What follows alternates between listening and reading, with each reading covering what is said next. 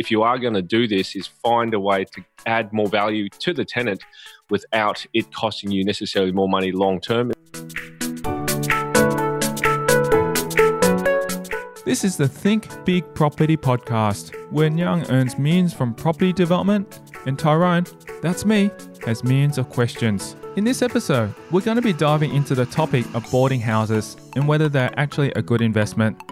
We discuss Nhan's first experience with investing in a boarding house and listen to what he learned from that experience. He provides us with some amazing design tricks that you can use. We find out more about his current project and much, much more.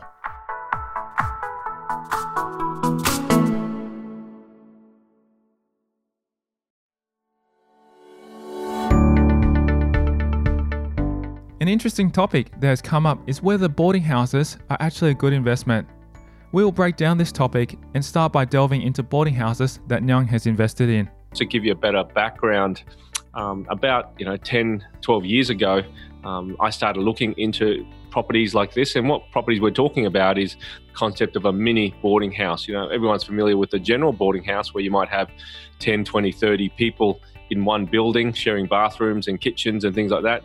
This is a little bit different where it's a mini boarding house. You might have half a dozen, 5, maybe 9 tenants in one roof with their own kitchens, their own bathrooms or kitchenettes, their own en-suites, and being self-sufficient. So at the moment, I'm building one myself. I've got a double block and I'm building one. But I've been looking at these things for over 10 years. It took me a long time to find someone who could do it legitimately. There's a lot of people doing it illegitimately where, you might have a big house upstairs, downstairs, put up walls and chuck in a bunch of students. But, after Childers, where there was a fire and a whole stack of people died, I got really, really cautious because not just, obviously getting into trouble legally, but you just don't want to be in a position where you're not doing the right thing by people. In terms of, say, a boarding house for numbers wise, what is sort of the average or what would be the ideal amount of people that you can have in a property like this? Because, it's sort of on the brink of, say, maybe a mini, triplex / duplex as well too. Like, I guess you can say it's sort of almost 2 duplexes joined together kind of idea. The number that we found is the sweet spot is around about 5, and there's various reasons for that. The biggest constraint about these kind of projects is finance, and we'll break that down a little bit further. But without going into too much detail right now, the magic number is roughly 5. Some councils, whether you're in Victoria, you can go potentially up to 9 tenants. That does change the zoning or change the finance structure, to commercial, and that can be a bit more capital intensive. But generally, the magic number we find is between 4 and 5. And you mentioned you've been looking at this for the last 10 years or so. Tell us a little bit about your first experience when you first started about 10 years ago. That'd be quite interesting to hear about. When you get into this industry or just looking at the wealth creation industry full stop, you look at multiple sources of income. You want to look at, okay, how can I get more income coming in, making money while you sleep? And from a property point of view, that's getting more tenants, which is pretty easy to join those dots. So my first experience, and I laugh because it was pretty disastrous, was I bought a house on the north side, around about $310,000. It was actually a joint venture with somebody else, and it had the capacity to put 6 people in it. It was your typical, let's say, timber Queenslander and had heaps of rooms. It had an extension out the back, and we could physically fit 6 people in there with their own rooms, and they had a shared kitchen and they had a shared bathroom. And I think, that was one of the things that was problematic about it is, especially the shared kitchen. One of the problems we had during that start of it was that people would steal each other's food. I know it sounds funny to you. It sounds funny to me, but 3-year-old kids. But it would happen quite regularly, and people would get very, very resentful with each other. They get into debates and fights and arguments, and you stole this. I know I didn't. And so that was the first thing, one of the challenges I had. So I had the principle right. 6 tenants, they're paying roughly $100, $110 a week. And it was a multiple sources of income. So we paid $300,000 back in 2010 or so. And we paid, so we got roughly $600 a week rent. So that was a good 10% yield, a good 10% yield. So that was good on paper, but practically speaking, we had a lot of problems. So like I said, people stealing food. The second thing was the demographic that we attracted. So the demographic we attracted, because it was $110 a week, because it didn't have en suites, they didn't have their own kitchenettes. The market was only willing to pay $110 a week. I'm attracted people on Centrelink. So those are the kind of tenants we attracted, and we had lots of problems with drug raids on the property. Not with me personally, but I would get phone calls and messages on Saturday nights with the cops, knowing that I was the landlord, and the house started to build a bit of a brand for the wrong reason, that they do drug deals there, and then the cops would raid it. So to be honest with you, that was my first experience with it, and it was pretty bad experience. So I was pretty jaded by it. And then there was a few other requirements that came in, like fire rating, that I didn't have. So essentially I sold that property and wrote it out as a loss because it just scarred me for life. So having said that, I'm jumping back into the game, and I'll talk to you about why I'm back in the game with a 5-bed, 5-bar scenario. It's fantastic to be able to hear from that different point of view and scenario as well, because it's a learning experience and it can change over a period of time.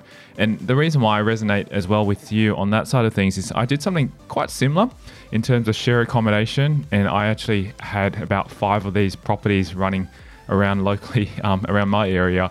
Except what I was doing is I was renting the property and then subletting out each room to students. Yeah, so that was nice income. I was probably generating between $100 to about $150 per room. The double bedrooms were getting about, say, $220 per week as well. And the issue, and the same issue I came across, was this shared kitchen and shared bathroom. It doesn't seem to go anywhere with, having students all very similar. And if you have to be very, very smart on who you pick. And sometimes, unfortunately, I didn't pick, the one right tenant that went into it, or one right student. And I remember very clearly one of them that really almost put me in so much pain and disaster was one person who was from overseas. He was, sharing or having one room, but what happened was he kept hogging the washing machine, and he would actually, this is pretty serious. It wasn't a joke to him. He would actually wash one garment at a time. It wasn't, he'd chuck in his 10 to 20 pieces. He'd wash one garment at a time. And, that obviously damaged the washing machine, which I'd supply to them. And I had to go in there probably once every month or so to get it repaired and fixed. And it just gave me more headaches. Then after that, all the other tenants started complaining that they couldn't wash their clothes as well. So it was just painful. I remember that experience so much that it almost, jaded me from doing it again. And luckily I had a coach who sort of coached me through on how to actually explain to this tenant and try and get him, I don't know if you can say I was easily terminated, because in that instance, you can't just terminate these people. You have to give them explaining reasons. And luckily it was sort of at the end of his term almost, and he had to go back overseas after his, his degree had finished. But that also jaded me as well, because I had 4 or 5 of these running at the same time. And at least 2 of the 5 properties I had tenant issues with, and it was just basically down to picking the right tenants. And I've learned my lesson that if I could potentially own something like that in the future, then I would actually do exactly what you're saying, separate them all out. Because the biggest learning lesson here is that as much as we have the right intentions to sort of share and make it cost effective and affordable for, say, students and potentially workers, sharing doesn't always work the best unless you know who they are. And it's all about picking the right people. So in this instance, if it can be actually segregated into separate rooms, just as we're talking about here, where they have their own kitchen, their own bathroom, I guess it would probably make a huge difference to minimize the amount of issues that would come up similar to what we've both experienced. And this was going 10 years ago as well for me too. I remember. And luckily for me, I didn't have to sell anything. I just basically just cleaned up the property, moved the tenants all out, and then I just returned it back, as a rental back to the agent. And, they didn't say much more than that. They were just happy that, everything was returned back. But I just remember the headaches that I had to go through. And I said to myself, I'm not doing that again unless, I buy the property. And this is where it kind of crossed paths with both you and me. We were having this discussion saying, why don't we, share this on the podcast and talk about the experiences? Because this could potentially be a real life case study of what we're actually implementing for us. So it's fascinating. Obviously, I didn't know that about you, because obviously we're still getting to know each other and our property experiences over time. That's excellent, mate. And yeah, look, a few of the things that we'll talk about over time with these mini boarding houses are the adjustments there. It's funny how you talk about one washing machine can cause you so much headache, and one simple solution could be buy a second washing machine for everybody else and one washing machine for him. But I completely get it. It's all well in hindsight, but I know that's not the real issue. And what you say, I'm just having a bit of a laugh. But to give you, give you an idea what I'm doing with my mini boarding houses to adjust for that is we're aiming to give everybody their own front load washing machine. So it is a bit more capital. Like there's a few other things we are doing, and I might as well mention them now while I remember them, and I'll remind them, I'll bring them up later if I remember. One is where I can, I'll give everybody a courtyard, their own courtyard. Secondly is a front load washing machine. So instead of, let's say, putting a dishwasher in the kitchenette, we'll just put a front load washing machine in. The rental manager was very impressed with that. And then because if people got their own courtyard and their own air conditioner, then I'll give them their own clothesline as well. So I know clothesline isn't a big deal. It might be $100 and got to install it. But just thinking about little things like that. Another thing, while I'm giving away my secrets, is a small shed. On the land there where we've allocated their courtyard, or on the side of the building, we'll give them a small shed, even if it's just a metre wide by 3 metres deep, to put in their bicycle or their surfboard. There's just some things that if you are going to do this, is find a way to add more value to the tenant without it costing you necessarily more money long term. It might be a capital investment, but with anything, because it's competitive, right? A market like this is competitive, whether you're renting 1 bedrooms or a studio apartment or 2 bedrooms or 3 bedrooms. In any scenario, you want to look at a competitive edge. And I found that over years of accumulating property and tenants is if I give them more in terms of equipment and stuff that doesn't break down regularly, and they can use it exclusively, it's more likely that they'll stay because stay long term. Exactly. And that's what I want. Is I want tenants who'll rent from me forever. I've got a guy named Warren who, it's funny, he used to work as a sound engineer for Neighbours back in the 90s. He'll never buy. Like, he's in a position where he's happy to rent, and he's been renting for me for $300 odd a week for 4 years now, since I built one of my 1-bedroom townhouses as an experiment single story. And he's been there the whole time. And I don't think I'll be doing much rent rises, because if he stays there, there's no turnover, no rental management fees. He's mowing the lawns as well. I've given him a lawnmower to mow. You've made it so easy for him. Like, you're literally feeding him all the right things that he needs, all the essentials, and he'll just basically use them at his discretion to make sure that he looks after property. And that's just an amazing concept. I was actually just thinking, in terms of these properties, how do we actually fit that much on? Because I'm just trying to think about it. If you're saying you're giving them a courtyard and you're giving them a clothesline, you need space, at the end of the day. And that's what I'm wondering, how do we fit that much on in a property with, say, 5 individual sort of almost mini units in there? Like, how big are we actually allocating in terms of size-wise? Because I know even units in Sydney, when people were purchasing for, less than 50 square meters, they were tiny. I mean, how big are we looking at in terms of size here? I think a lot of people's designs, and we'll go into this a little bit later. I know I'm dropping a few lines here and about the future topics we're covering, and not actually covering it yet, but this is such a huge topic, right? And I'm glad that we're covering it. But I think a lot of designs that people use are quite inefficient. They are very inefficient. Like, for example, 2 stories versus single story. My buildings are single story, and I'm experimenting with that simply because with, for example, single stories, you don't have staircases. So, my father-in-law is a retired developer / builder, and I learned a lot from him over time. And one of the things he used to do and complain about is how developers wasted a lot of walkways and hallways. So just a quick example is with my building that I've got a side entry front door, right? A side entry front door versus a front entry front door.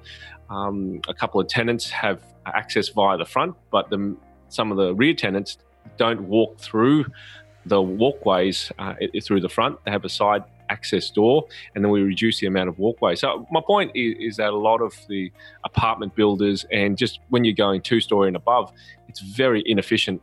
You got to do patios that are in the sky or balconies that are in the sky, versus if you've got it on the ground, you can allocate everybody a courtyard on the ground. There's a lot of wastage of space when you think about those units of those balconies. And I used to live in a unit apartment as well. And to be honest, I probably even went out there maybe twice out of the whole year just to even utilize it. I mean, I might go out there, just hang some laundry and stuff like that, but that was about it. And even when we did, there was also strata rules that you're not allowed to hang laundry out there too. So that made it even less use, of those. So I can understand from your point of view and from, I guess, developers, is that it is kind of a bit of waste of space. And if you have that utilized to be put on the ground instead as a courtyard, it's actually probably a lot better use of space, and also maybe even extending more of the internal usage of the spaces. I started building houses when I was 25, 26, 27. So I built a lot of houses in my time and gone through designs and figured out what designs work and what designs don't work, what dimensions work. And it is, a lot of it is science in terms of how big the rooms need to be, how wide they need to be, how long they need to be, open plan. So my point is that because I've done a lot of deals in that way, that my designs, this is one that I'm building at the moment, I've spent at least 40 hours on it to come up with arrangements that work. So you can fit TVs here. In some ways, call it a studio apartment. 30, 40, 50 square meters. If you multiply that by 5, roughly, that's 30 square meters or 40 square meters by 5. That's roughly a 200 square meter footprint.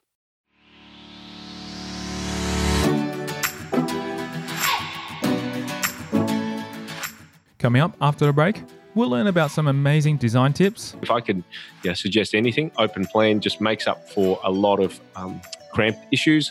Why you need to always be on the lookout for things that can improve your property. Everybody knows about Meriton. I'll go into there and I'll take photos. Not just because I'm sticky beaking around. I might stay there for the night at Mascot before I go to a workshop or something and take photos and go, yep, they've designed that and that works. How through experience you learn what you like and don't like. I have a principle where I like to build rectangular bathrooms, ensuite suites 3 meters wide by 1 meter long. So 1 meter wide by 3 meters long. So my point is I come in based on my design principles that I've used many times in the past. So that's next. And you're listening to the Think Big Property Podcast.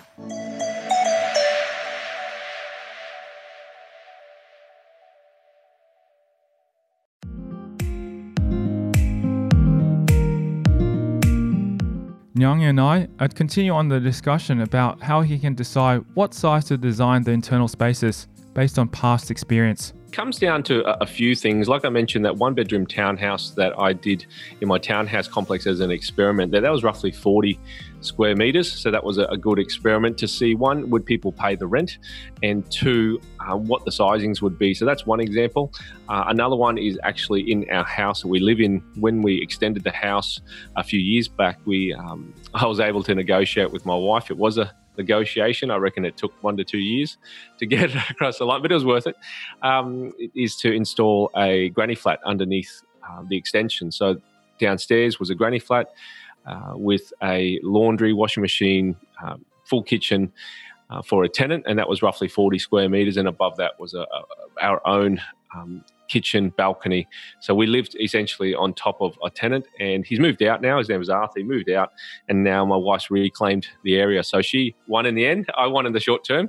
She won in the long term. Now she's got 2 kitchens as well as 2 front-load washing machines. She must be happy. She must be really happy. It's like, when you guys need a bit of time apart, especially during COVID, you got your space. Well, here's something that's funny that happened during COVID is we were able to work out that she moved. We used to share an office, and now she's basically taken the bedroom in the granny flat as the office. So no, really happy. It's worked out really well. But my point, coming back to everything we've talked about, with how do you know space works, is through experiments. And at the end of the day, it comes actually down to numbers. Once you've designed a few things, you go, okay, a 3.6 meter wide room feels like this.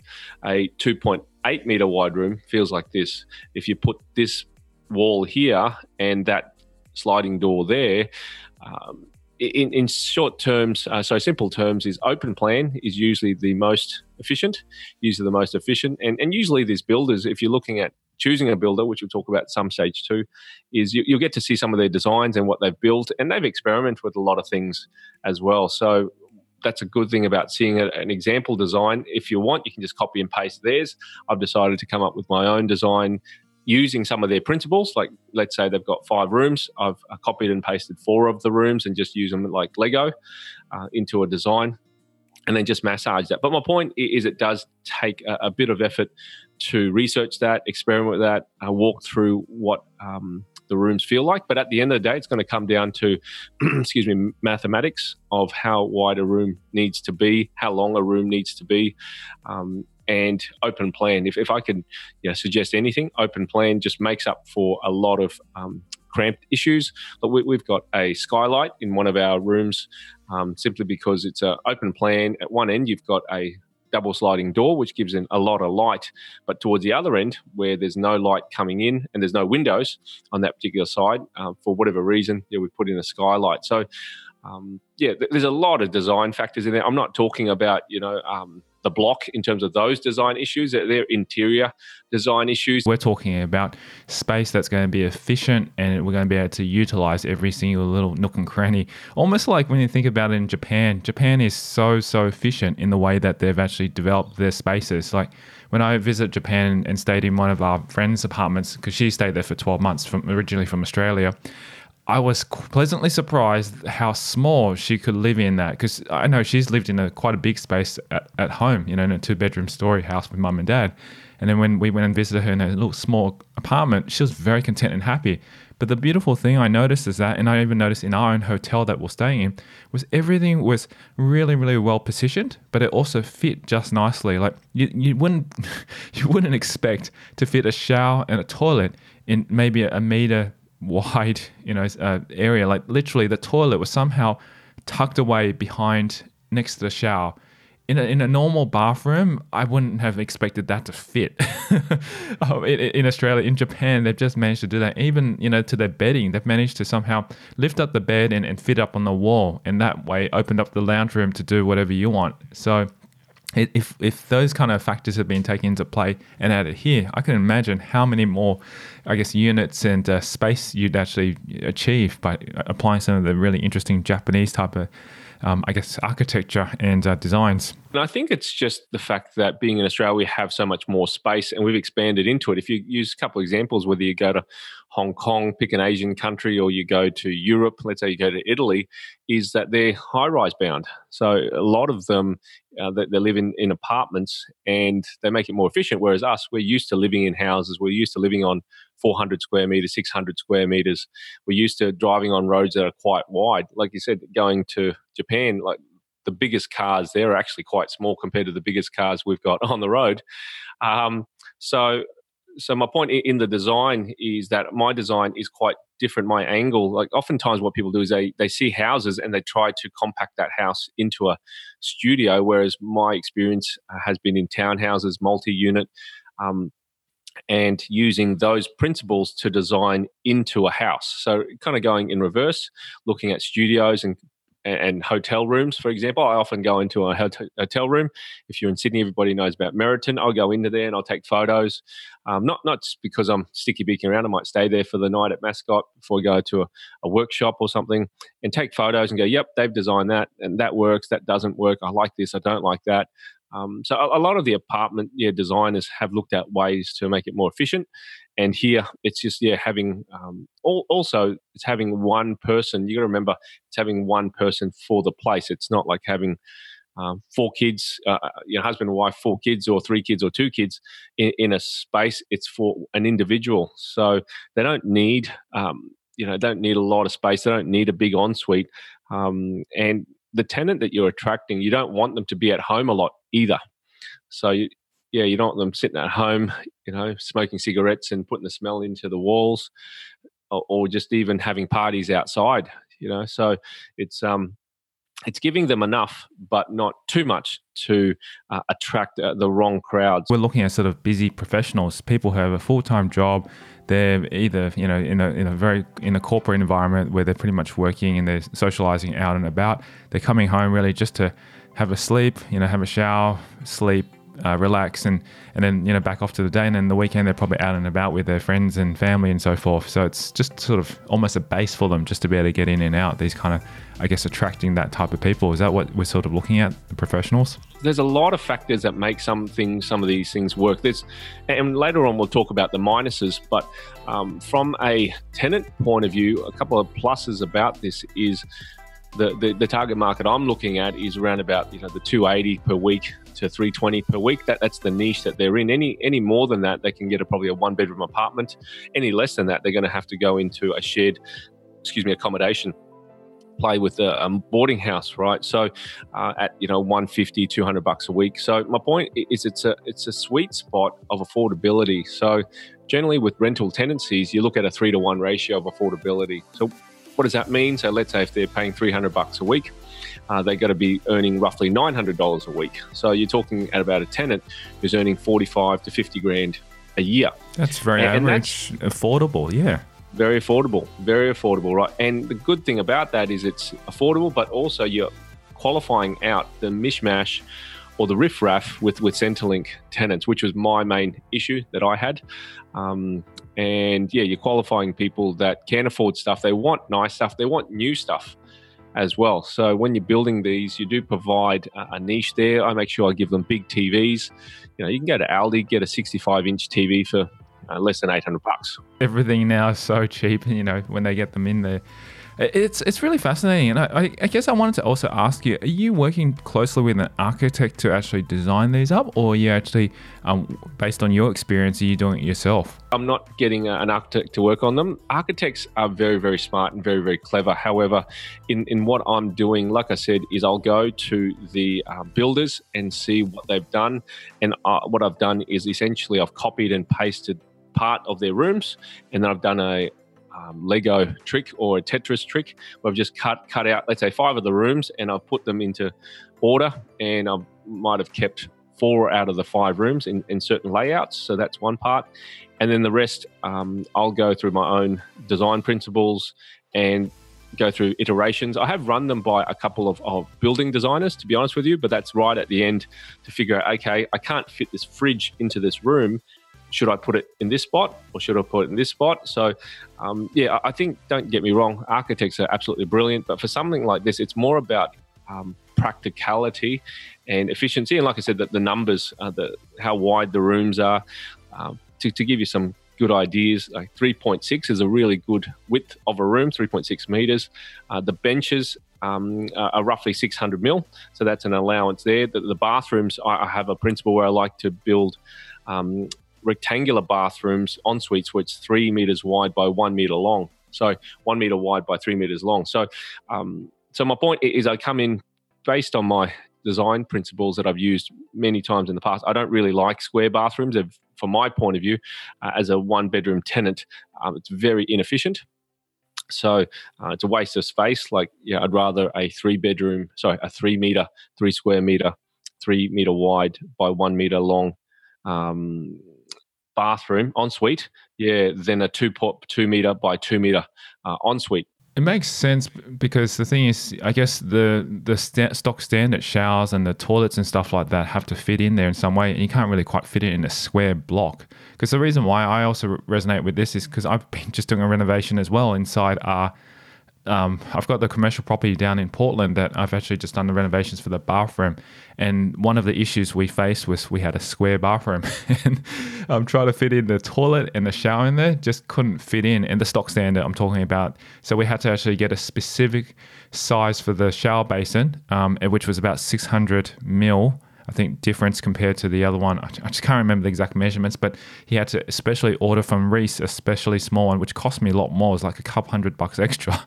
I'm like, oh my gosh, it's only a few mil difference. But he said, because it just can't fit in the square, they had to adjust it. Whereas it makes sense. Now, if you go for a 3x1, you could easily fit in a standard shower and a standard toilet, and that way it's a lot more efficient, and furthermore, it fits better too. If anyone looks at my design, some of them will pick it up, some people won't, and some will like it and some people don't. But that doesn't matter. In the big scheme of things, for a lot of people, they won't be going and squeezing this design. Like I'll give you an example, just a bit more background on my project to give people an idea of why I pushed it so hard. Is it was a block that I didn't think I could subdivide. It was practically only 18 meters wide on a corner. So what I mean by that is that it wasn't a rectangular block. It did have single street frontage, not on a corner, but the frontage was sloping. So essentially, imagine a parallelogram where the corners are not 90 degrees. And essentially, even though the block was 18 meters wide, if you measured it from one side of the block to the other, it was actually only 16 or 17 meters wide. So each block was only 8.5 meters wide each. So even though it was 18 meters wide, you'd think it was 9 meter wide block. No, the blocks were only 8.5 meters wide. And so the buildings themselves, if you take away, let's say, a meter on each side, each building was only 6.5 meter wide. And therefore, if you put a wall up the middle, roughly each of the rooms were 3 meters wide. So just to give you an idea, when you haven't got much to work with, you have to be very, very astute and figure things out. And so it's been a good challenge. They're lucky I do have a common wall to get an extra meter on the building. So basically in the middle between the two blocks, the buildings will touch practically just on the boundary there.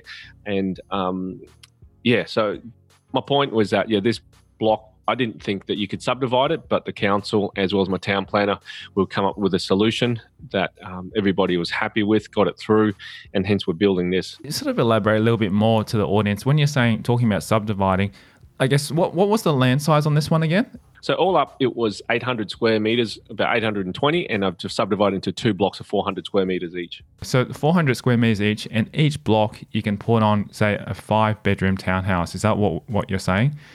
A 5-bedroom house. A 5-bedroom house, sorry, not town. I said a 5-bedroom house, which basically then by the end of this, you'll have 2 5-bedroom houses on each block, which you could potentially sell off individually or keep for yourself as rental, which I assume you're doing it for rental purposes. One of the things that I think is a huge plus with this is normally to get, in this instance, let's call it 5 tenants per property or 10 tenants over 2 properties, is you need normally in the past to get a high or medium zoning.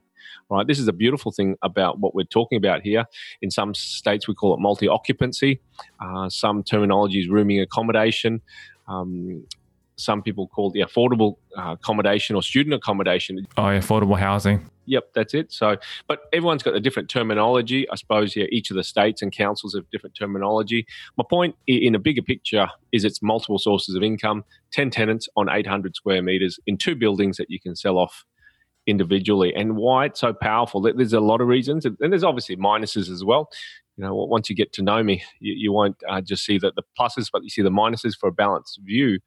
But the promise, so the beautiful plus on this is normally you would need a high density zoning to be able to get that amount of rental income. So you have to build, let's say, 10 apartments to do that. And here you can just do it on residential zoning. And obviously each council is different. Some councils will allow it, some councils won't. Some councils will allow you to do 4, some councils allow you to do 9 with the same zoning. My point is that whichever council it is, the ones that do approve it, allow it, you don't have to have a high density zoning, which saves you a whole stack of cash. If you were to do 10 1-bedroom apartments, as an example, in Brisbane or Gold Coast or Ipswich, just as an example, each dwelling, you'd have to pay what's called a contribution or a tax to the council, roughly call it $18,000 each, right? $18,000 per dwelling, call it $180,000 in that instance, call it $200,000, keep numbers simple. So that's one huge positive. You don't have to pay that. The second thing is construction costs, because essentially it is a house.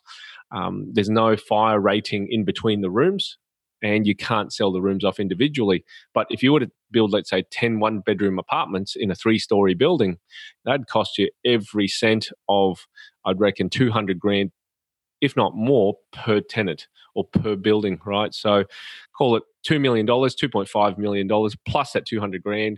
It's a $3 million build. So, and that's only the buildings, not even the land.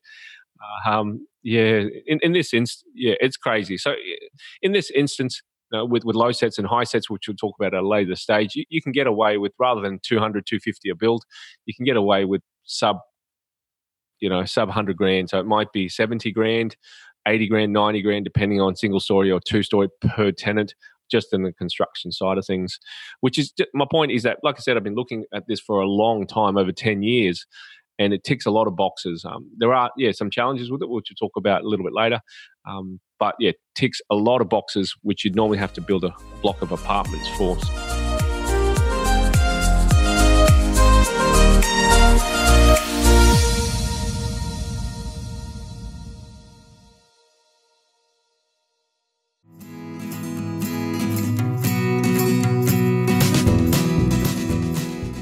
Coming up on the next episode of the Think Big Property podcast, we'll be diving into whether you should renovate or build a boarding house. My preference just from the outset is I prefer to build from scratch.